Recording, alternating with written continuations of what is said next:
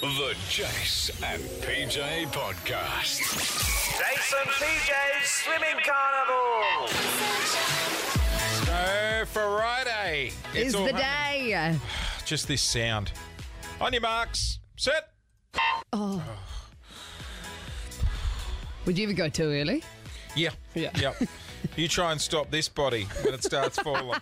Like this. There's no coming back. No, it's quite degrading. You're trying to get yourself out of the pool. Sorry, guys. My bad. So we are putting on our own swimming carnival this Friday. A whole bunch of teachers from different schools around Melbourne will be competing to win $10,000 for their school. I wonder how competitive it's going to get. Do you reckon the teachers will take it really seriously? Yeah, well, it's 10 grand. Yeah, it's a lot of money. So after that race, PJ and I are taking on retired Olympic swimmer James on that. James Magnussen in the pool. The whole plan is that 2 versus 1 overtime will get him.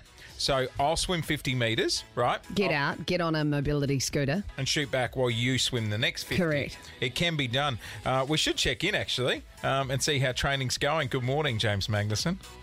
Good morning, Jason PJ. Been up training this morning, James. What's the routine Sounds for your tired. Tuesday? Yeah, just about to head out to training, actually. So, I just heard $10,000 on the line for the school teachers. I think that'd be a good way to put on our race as well, don't you reckon, Jay?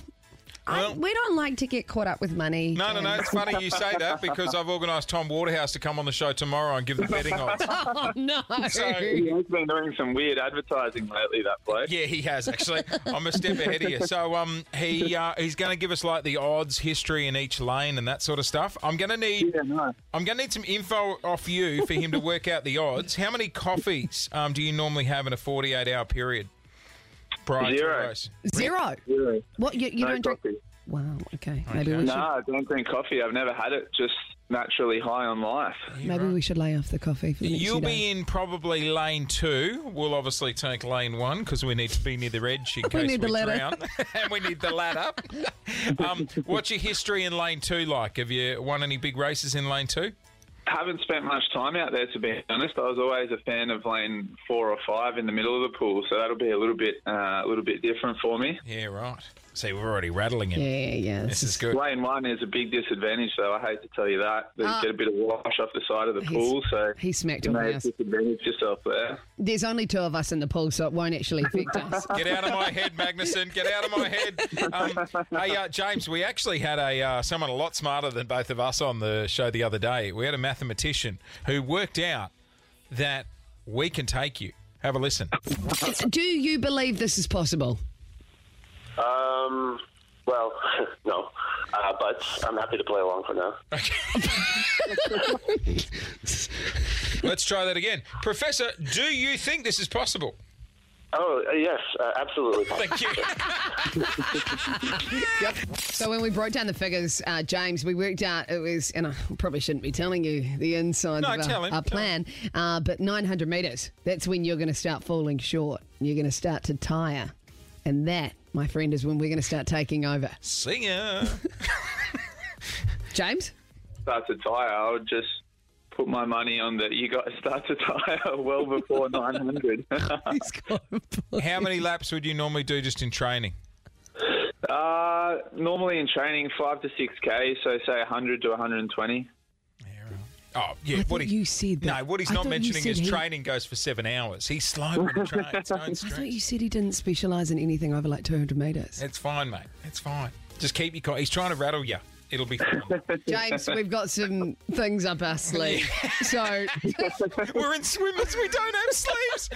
Now, James, before we let you go, I don't know if you were ever asked to grace the covers of Men's Health back in the day, but PJ organised a photo shoot for her and I yesterday in the swimwear. We're about to release it, Jason PJ, on socials.